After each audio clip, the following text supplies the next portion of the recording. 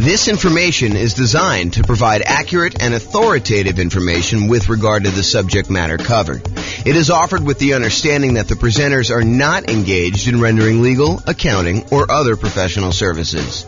If legal advice or other expert advice is required, the services of a competent professional should be sought. Welcome to the Virginia Beach Real Estate Investing and Real Estate Financial Planning Podcast.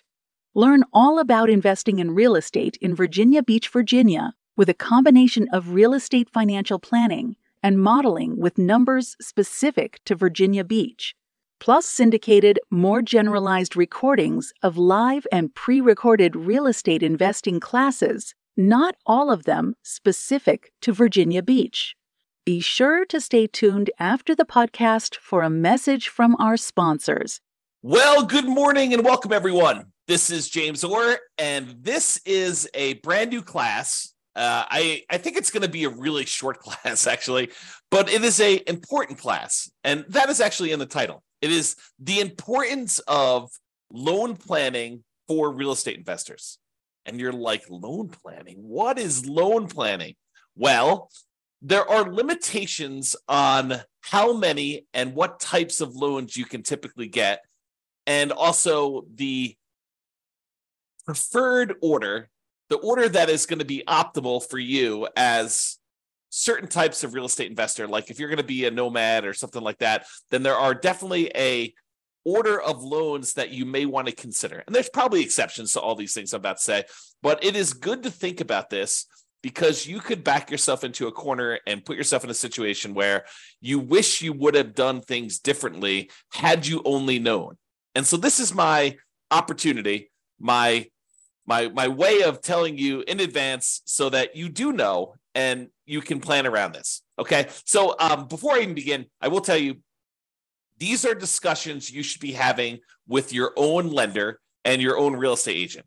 And so, go sit down with them. And part of what I think a real estate agent and what a lender should be doing is offering you this type of consultation. They shouldn't be, in my opinion, just selling you a house or selling you a loan. They should be helping you plan, helping you kind of like formulate a plan and make sure that you avoid making mistakes down the road. It's not just about getting this deal done. It's about getting to your ultimate goal of being financially independent with real estate, if that is your goal. But whatever that is, you really should be talking to your lender and your real estate agent and kind of getting this plan. Okay, so let's talk about loan planning. First, you can get Fannie Mae, Freddie Mac loans. These are the quasi-government loans that most lenders sell their loans to. You can get those until you have 10 non-owner occupant finance properties. Okay, so you still got to be able to qualify for all these, but your personal residence counts as one as well. So if you have a property that you're living in, you can have 9 additional non-owner occupant finance properties. And then they're going to cut you off from getting additional non-owner occupant investor finance properties from Fannie Mae, Freddie Mac. So that's sort of the rule, is that 10 finance properties. Now, we said that your personal residence counts as one. Any portfolio loans and any other loans you have on like single family homes, condos, townhomes, duplexes, triplexes, fourplexes, any loans you have on 1 to 4 units, they do count against your 10 too, even if they are adjustable rate mortgages and balloons. So adjustable rate mortgages, the interest rate on those loans varies. Sometimes they'll be fixed for 5 years and then they vary each year after that. Sometimes they'll be fixed for 3 years and they vary after that. Sometimes they'll be fixed for 7 years, whatever they are. So all of those would count towards your 10.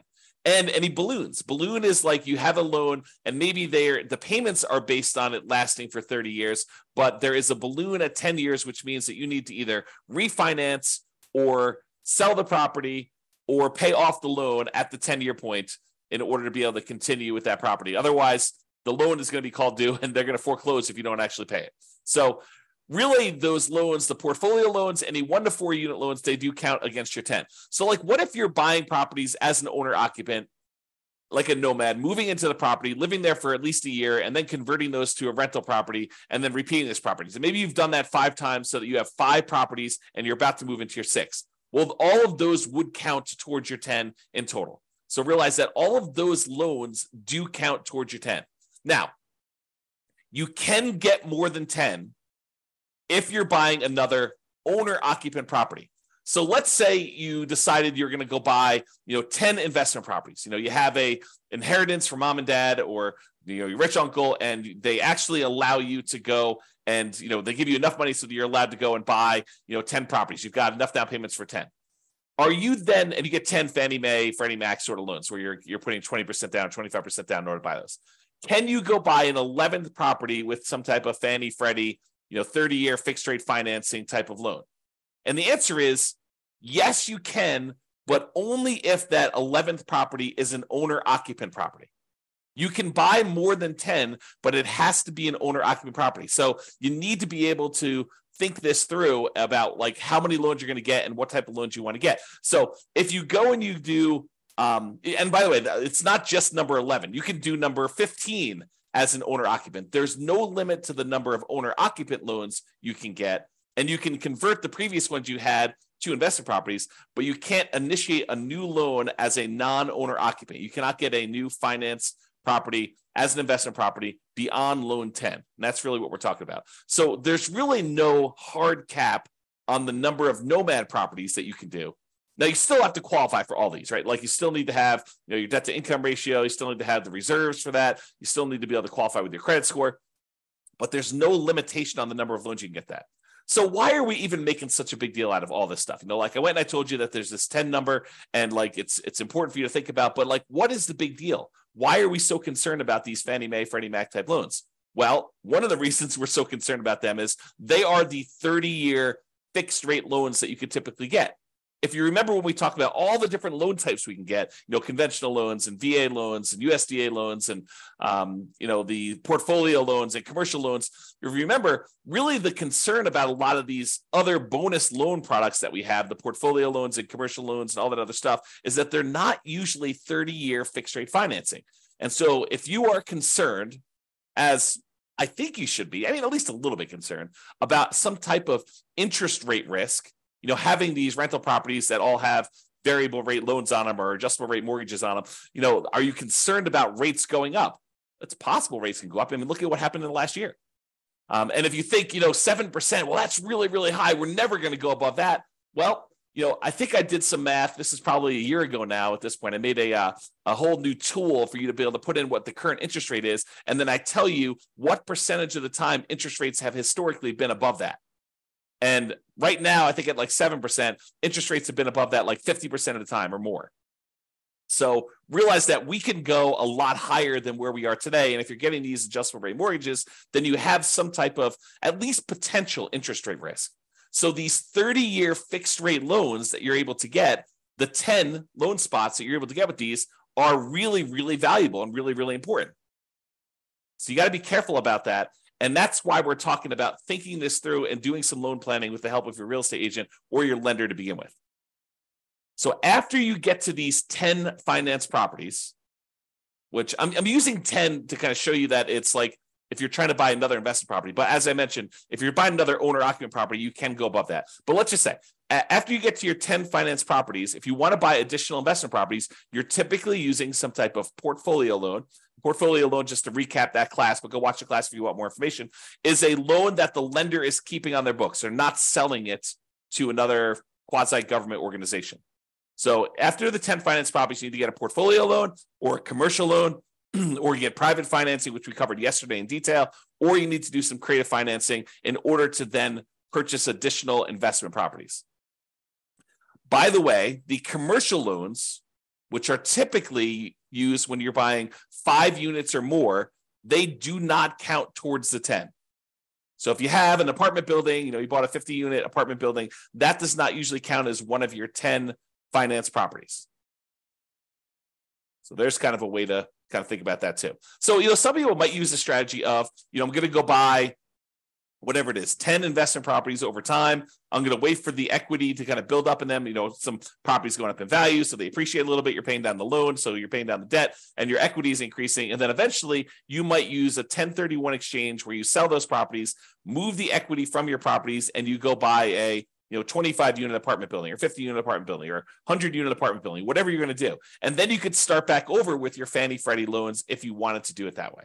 That is a strategy to do. But it's important for you to think through, what will my situation look like? What will my number of properties and what loans will I have on them? And what will my cash flow be? I mean, like, you're thinking about this whole kind of like process, your vision of what it will look like when you are financially independent. And then you're saying, okay, based on that, how am I going to get there with the loans I have? Which ones of these are going to be my 30-year fixed rate financing loans? Which ones I'm planning to hold long term? And I want to have those really good low interest rate, fixed rate financing loans in place. And which ones am I going to use just as kind of like short term rocket boosters to get this really amplified return in the beginning, return on equity in the beginning, and then eventually you're going to sell those off, 1, 2, 3, 4, 5, 10 years in the future, and utilize that equity to maybe either invest in something else or pay off the existing properties you have or whatever you're going to do there. So understanding what gets you to financial independence and what that looks like for you is important. And then sitting down and figuring out which loans are going to go with which properties is what we're talking about. Loan planning. How you're going to get those loans and which ones are going to be there and what will look like at the end. And if you have to do some really complicated stuff in the middle, what it will look like in each one of those complicated stages. Okay. So use your first 10 loan spots wisely. These are the 30-year fixed rate loans with low interest rates and typically high mortgage balances, especially if you're doing some type of like nothing down nomad / house hacking strategy, or low down nomad versus house hacking type strategy where you're basically buying properties with 3% down, 3.5% down, 5% down, or nothing down if you're doing USDA or VA for the first couple ones. So make sure you think through these ones because they're typically the really high mortgage balance ones, and they typically have relatively low interest rates compared to the other loan products you can get, and they're fixed rate financing. So have a good loan plan and think that through. Now, one of the considerations when you're thinking about this is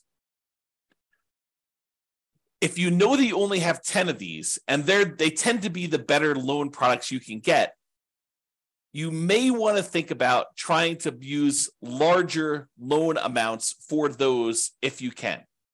Now, I'm not sure this would be my overriding principle, but if you have a choice, if you're on the fence and it really doesn't matter if you go a little bit larger or a little bit smaller, using these in order to get a larger loan spot tends to be better. And here's why.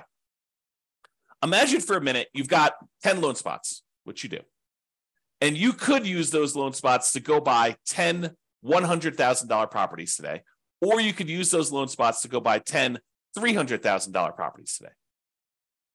If you fast forward into the future and you bought the 10 $100,000 properties and they eventually get paid off, and sure, they're appreciating and stuff like that, but we're going to assume that we're talking about in today's dollars, what they're worth. Once they're paid off, you have 10 $100,000 free and clear properties, which is about $1 million worth of property. However, you got 10 $300,000 loan spots. Now you have 10 free and clear, paid off $300,000 properties, or about $3 million in net worth. Which would you rather have? Would you rather have $1 million in net worth? Or would you rather have $3 million in net worth? I know this sounds overly simplified, but that's what we're talking about. If you take larger valued properties and larger loan balances, and you use those optimally for your fixed rate 30-year financing, that's what we're talking about. The difference is deciding which ones and which size loans you ultimately want to have paid off free and clear at the end. Okay, another little trick if you're doing these. So we've been talking about you're limited to 10 30-year fixed rate financing loans from Fannie Mae, Freddie Mac. And that is typically per person per tax return.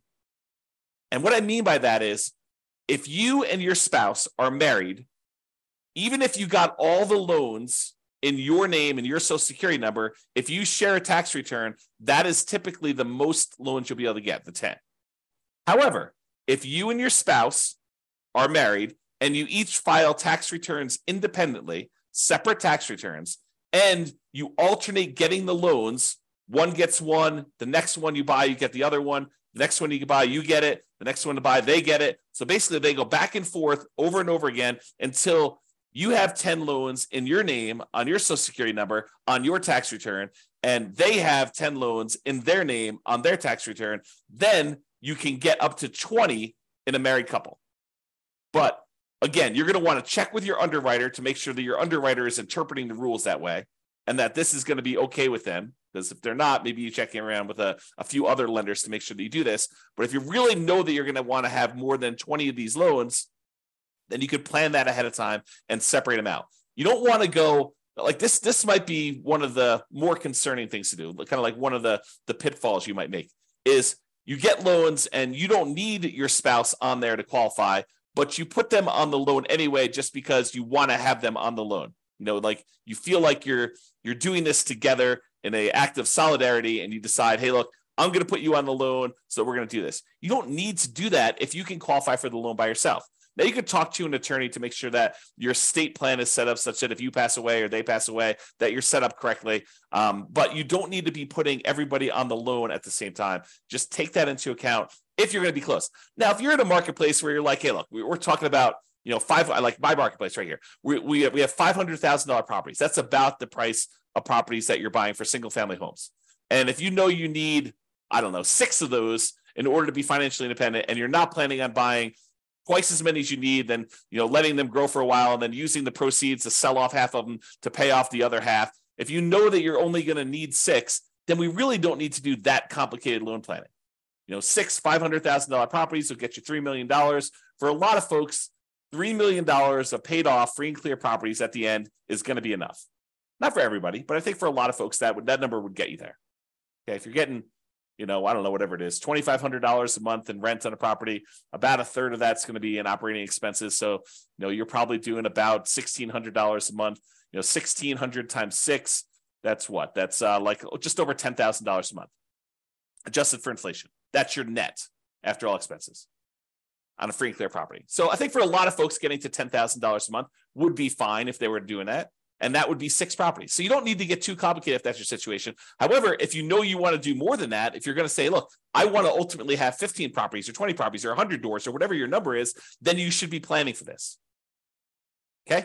All right. So that's what I got on loan planning. We got one more slide on the order of loans if you're doing the nomad strategy.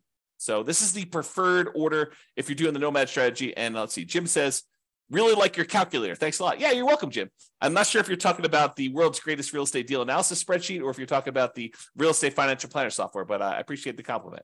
Yeah, you said yes, but I'm not sure which one of those. The first one. Oh, this is the spreadsheet. Awesome. Great. Glad you like that. That's cool. Okay, so nomad loan planning. So this is the preferred order if you have the ability to do this preferred order. And sometimes you don't. Like, for example, I'm going to recommend if you have the ability to get a VA loan, that's the one I recommend you get first. What if you don't have VA eligibility? What if you're not a veteran and you didn't serve in the military? You could consider joining the military and serving and getting that benefit. Or you could just say, hey, look, I don't have VA benefit. I'm going to move on to the next one. That's what I think you should do. So here's my preferred order for doing the nomad real estate strategy with loans. Okay. So if you can, buy a multifamily property, a duplex, triplex, or fourplex with a VA loan. That's a nothing down loan program that you can buy single family homes with, condos, townhomes. Plus, in addition, you could buy a duplex, triplex, or fourplex as long as you move into one of the units. So if you're doing the nomad strategy where you're moving into a property, you're living there for a year or more, and then you're converting that property to a rental, my first loan, the first property you should buy in an ideal world, and I will tell you, it rarely works out that you're able to do this in an ideal world, but I'll talk about that here in a second. So in the ideal world, you do the VA loan first and you buy a fourplex. What if you can't find a fourplex in a reasonable amount of time where the numbers work or that you have, enough of reserves or enough of your VA benefit in order to be able to get that? Well, then think about a triplex. Well, you can't find a triplex. Think about a duplex. Can't do that. Okay, but think about a single family home. Okay. So kind of like move down the line based on what you can find in a reasonable amount of time with the stuff you've got. Then, once you've got your VA property, you live there for a year or however long it takes you to save up 3.5% down in order to get the next property. And then the next one you should move from your multifamily VA property to a multifamily FHA loan. FHA is a 3.5% down loan program. You can buy single family homes, condos, townhomes, and additionally, you could buy duplexes, triplexes, and fourplexes as long as you move into one of the units. So you could do this 3.5% down FHA loan on those properties. Now, why do we do multifamily to multifamily? Because most underwriters are going to give you pushback if you try to move from a condo or a townhome or a single family home into a duplex, triplex, or fourplex. they're going to scratch their head and they may deny you the loan saying, it doesn't make sense. I don't believe that you're going to move into a property. Why would anyone in their right mind move from a really nice single family home into a fourplex? So they may tell you, we don't believe you. We're not going to approve you for that loan. So you may find an underwriter who's willing to make that exception. And as far as I know, there's no hard rule about that. But most underwriters are going to give you pushback if you try to move from a single family home, condo, or townhome into some type of multifamily property. So what we do is we start with the multifamily property and we continue to move from one multifamily property to another because that's not a stretch. Moving from a fourplex into another fourplex, not a big deal. Moving from a duplex into a threeplex or a fourplex, probably not a big deal for most underwriters. So just be aware that we try to do these multifamily properties first, and then we move on to the single family homes. So to recap so far, some type of VA loan, nothing down loan program, ideally a multifamily property with that. Fourplex, threeplex, twoplex. You can't do 5 or above. You can't do those types of loans with VA or FHA. Those are considered commercial loans, and you don't move into those. But for the fourplex, triplex, or duplex, you can do those. If you have to do a single family home, condo, or townhome, then do what you have to do. But if you can, we probably prefer a duplex, triplex, or fourplex. This is part of that loan planning, getting the big loans up front for these long-term fixed rate financing, right? So multifamily VA first, duplex, triplex, fourplex, then do a multifamily FHA next, duplex, triplex, fourplex ideally. If you have to do single family home, condo, or townhome, do that. Then after we get through those, then we move on to conventional financing, or in some really rare exceptions, if you've lived in the FHA loan long enough or the property values have gone up fast enough, sometimes you can refinance the FHA loan into a conventional loan, then do another FHA loan as well. So sometimes you can only usually have one FHA loan at a time. So sometimes when you have enough equity, you get 20% of equity, maybe you bought it at a big discount or some combination, you bought it at a discount, property values have gone up, you paid down on the loan, and now you're looking at 20% of equity in that property or 25% of equity in that property. You might be able to refinance out into a conventional loan. Then you freed up your FHA loan spot again, and you could repeat the process and buy another property with FHA. It's unusual to be able to do that. And similarly, I didn't mention this, but I probably should have. Similarly, the VA loan is not limited to one loan. It's limited to a certain dollar amount. So you have a certain dollar amount of benefit. And so if you're under that benefit that you could use, sometimes you could use that benefit again and buy a second property with the VA loan as long as your benefit there. Go talk to your lender to find out what the benefit amount is and how that works in your local marketplace. They'll explain it to you. Okay. So VA loan, FHA loan, conventional loan, and then we're typically using the conventional loan with either 3% down for the first one, which is really hard to do once you have multiple properties, or more likely you're going to do 5% down conventional loan products, and you're going to buy as many of these as you want because there's no limit to the 10 you can do. Like when you're doing owner occupant, you can go above 10. If you're doing non-owner occupant, if you were going to try to put 20%, 15% down with PMI or 20% down and buy these and not move into them, you would be limited to 10. And the FHA and the VA loans that you already have would count toward those 10. Okay. So that's why we do it in that order. Now, owner occupant financing, what we've been talking about, moving into properties, you must move in. Now, there are some people that are going to listen to this. And they're going to be like, James, I'm going to improve on your nomad strategy. I'm going to kind of tweak it a little bit. And what I'm going to do is I'm going to tell them I'm moving in. But then after I close, there's going to be something that happens to me where I'm not going to be able to move in. I changed my mind, or, I decided to get married and I'm moving in with my girlfriend and we're going to share a property then. So I technically am not going to have to move into the property. And that's how I'm going to speed it up. I'm basically I'm going to tell them I'm getting an owner occupant property. I'm going to get an owner occupant loan, but then I'm going to either move in for a really short period of time, like a week, or I'm not going to move in at all. And I'm going to sort of trick the system because I know that I could do this. What you're talking about doing, it's called loan fraud, and you can go to prison for it. Okay. It's occupancy fraud. It's a type of loan fraud. And yes, lenders do check. When I teach this class and I talk about this live with other people, we have a lot of people in the room that are doing the nomad strategy where they're moving into properties. So I do a poll of the room. I'm like, okay, let's see. So of the people here that have done this nomad strategy where they've got an owner-occupant loan, they moved into the property, and they're living there for the first year, how many have had a lender come and check to make sure that you're living in the property? And like half the room's hands go up. Yep, they do check. So if you think you're going to sort of pull a fast one on the lender, first of all, why would you do that? You've got a partner in a lender who's going to loan you, 95%, or 96.5% if you're doing an FHA loan, or 100% if you're doing a VA loan. You've got a partner who's willing to loan you literally millions of dollars to do this strategy to help you become like financially independent and rich. And what you want to do, your first instinct is, let's screw them over. What are you thinking? You've got a partner who's willing to give you these 95% of the money in order to do these deals, or in some cases 100% of the money to do these deals, and your instinct is, let's screw my partner over? That's horrible. So don't do that. Follow the rules, do it right, and just be successful doing it. Okay? So, off my soapbox. That is what we typically recommend for loan planning. I'm going to do the conclusion here. I've got a few people on live. Doing a conclusion here. If you've got questions about this particular topic, loan planning, or the order you do loans for the nomad strategy, go ahead and queue those up in the chat, and I'm happy to answer those. But in conclusion, planning your loans can help you avoid unexpected limiting surprises later.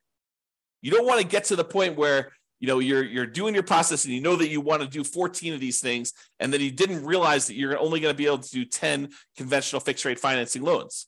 You want to plan for that, taking a few minutes up front. And this, we're not talking about spending days doing this, right? Like, this is a meeting with the lender, like once a year, maybe, in order to make sure that, you're on track for the type of loans, to make sure that any policies didn't change or any programs didn't change or whatever you're doing. But taking a few minutes up front to discuss this with your lender, and maybe to a lesser degree, your real estate agent, because your real estate agent may have some more insight or different insight than your lender have. This could save you a lot of money, a lot of frustration, and a lot of heartache later. And so that's why we do a very short segment on this. And that's why we make a big deal and explain to you what is going on and why there's limitations there. So lay out your plan, or if you're unwilling or unable to do that, at least utilize the general best practices that we've outlined in this presentation. That's all I got. It doesn't seem like anyone's got any questions. I do appreciate you guys coming on live. This has been James Orr. Have a great day, everybody. Bye-bye for now. With home prices up, mortgage interest rates up, and rents up, but not quite enough to counteract the higher prices and interest rates, cash flow on rental properties in Virginia Beach is harder than ever. Book a call with the Real Estate Financial Planner to apply our proprietary 88 strategies to improve cash flow on your rentals. See the show notes for a link to schedule your call and improve your cash flow today. If you're a real estate agent, lender, or professional in Virginia Beach that wants to help our real estate investor listeners, consider reaching out to learn about collaboration opportunities with this podcast. We'd love to add more value to our listeners by having you assist our investors buy, sell, and finance their real estate investments. See the show notes to schedule a call to discuss collaboration opportunities.